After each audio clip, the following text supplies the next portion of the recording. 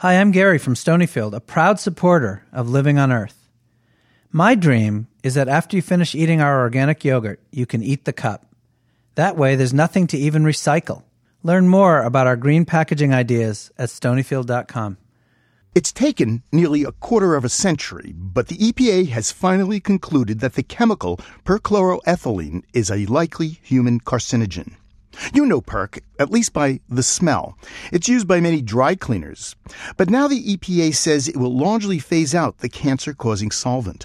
Perc is just one of more than 62,000 industrial chemicals that were presumed safe back in 1976. That's when the federal government first began regulating these compounds. But still today, most have never been investigated for health effects. They were grandfathered in. Now, 3 new studies suggest some of these chemicals, even measured in parts per billion, can have far-reaching health effects. And Dr. Richard Denison of the Environmental Defense Fund says there's no avoiding them. The amounts are really staggering, and they've grown dramatically over the last few decades. One estimate puts it at 27 trillion pounds per year in the U.S. That's the equivalent of 250 pounds per person every day. Well, in your recent blog, you write about 3 recent studies that raise concerns about some of these chemicals. Let's go through these studies, okay? Sure. They are among a group of studies that are looking directly at effects in people. Most of the data we've relied on in the past has been data derived from laboratory animal studies. But increasingly, the field of epidemiology is finding that linkages directly to people can be established between chemical exposures and certain types of health effects. And these are 3 studies that do just that. The first one has to do with something called PCE, or I guess some people know it as perc. It's used as a solvent in dry cleaning, degreasing, spot removers, that kind of thing, right? That's right. It's also got a lot of industrial uses for cleaning metal parts and so forth. Now, the study that you cite was done recently by Boston University researchers. They looked at a large group of people, some 800 people, that had reported some level of exposure to this chemical, either while they were in the womb, in other words, their mother was exposed, or in their early childhood. And this was the result of contamination of drinking water in the areas in which these 800 people lived. So what did they find? What did the researchers find? Well, they compared this group of 800 people to a group of unexposed individuals and asked the question, how likely was it that these individuals who had been exposed early in life, later in life would engage in so-called risky behaviors? So this included drug use, smoking, heavy drinking, and what they found was a much higher incidence, some 50 to 60% of an increase in the extent of these risky behaviors was observed in the individuals who had been exposed early in life to this solvent compared to those who had not. Can you make the association between something that happens in the womb and behavior so much later in life? Well, there is a lot of additional information that suggests that solvents like PCE are able to do just that. An early life exposure leads to impairment of cognitive abilities, changes in mental disposition and behavior. And what's unique about this study is both the scale of it, the large number of people that were tracked, but also the manifestation of those mental behavioral changes in directly measurable activities such as drinking and drug use. Of course, there are people who abuse drugs who might never had exposure to this chemical. This is one of the difficulties in doing human studies. Many effects that we look at have multiple causes, and it's very difficult to ever definitively say that a particular cause is responsible for the entire incidence of a particular outcome. So rather, what we're looking for are correlations, and in this case, the researchers went to significant steps to control for other factors that could potentially confound the results.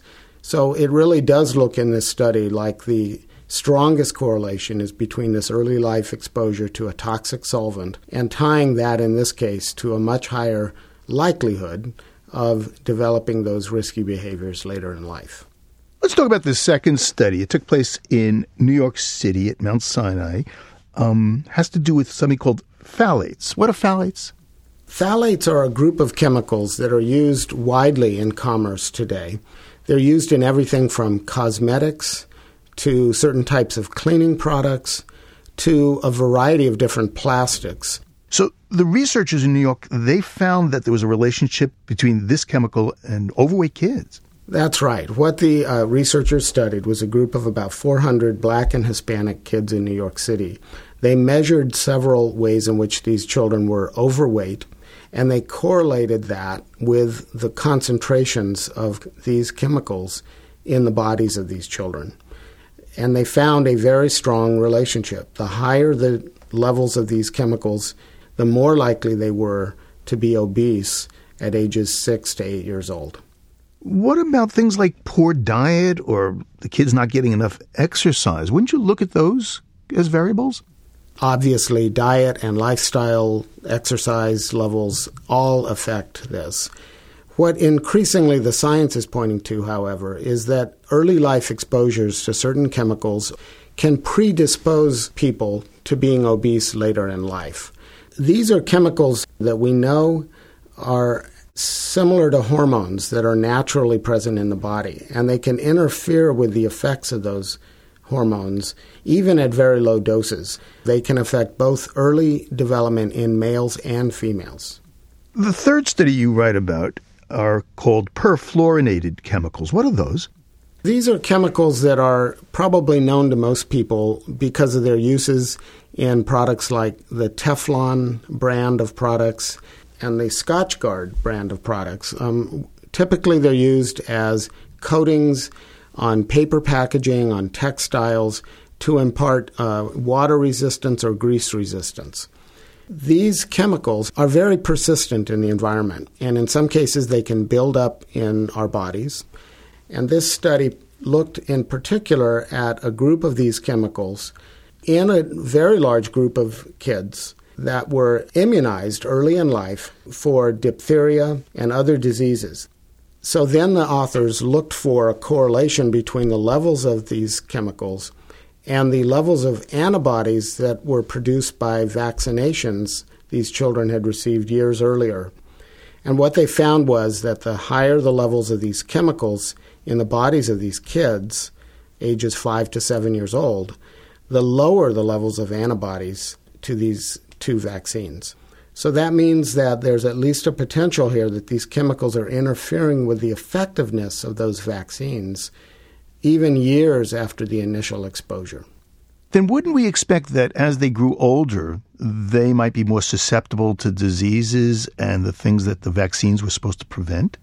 That is certainly the implication. It needs certainly further follow-up, but it does suggest that when we are exposed to things early in our lives, that they have some profound effects on our immune system, our mental capacity, our ability to regulate our weight. These kinds of fundamental processes in the human body seem to be being affected by early life exposures. So let me ask you, Dr. Denison, you say we have 27 trillion pounds of these. Can we be effectively, protected, or can these chemicals be effectively regulated? Unfortunately, the answer to that question is no. We have a very obsolete chemical safety law that hasn't been amended for 36 years.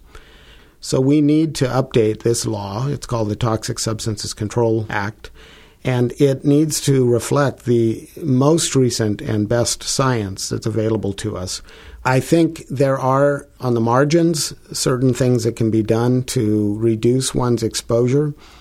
But I think in the long run, it's both unfair and impractical to put the burden on individual consumers to try to figure out where these chemicals are and to try to avoid them. And it's probably a perfect example of where we really need a national solution that makes sure that these chemicals are fully tested before they get into the marketplace so that individuals don't have to worry about themselves and their families. Well, Dr. Denison, thanks a lot. Thank you, Bruce. It's a pleasure to be on your show. And Dr. Richard Denison is a senior scientist at the Environmental Defense Fund.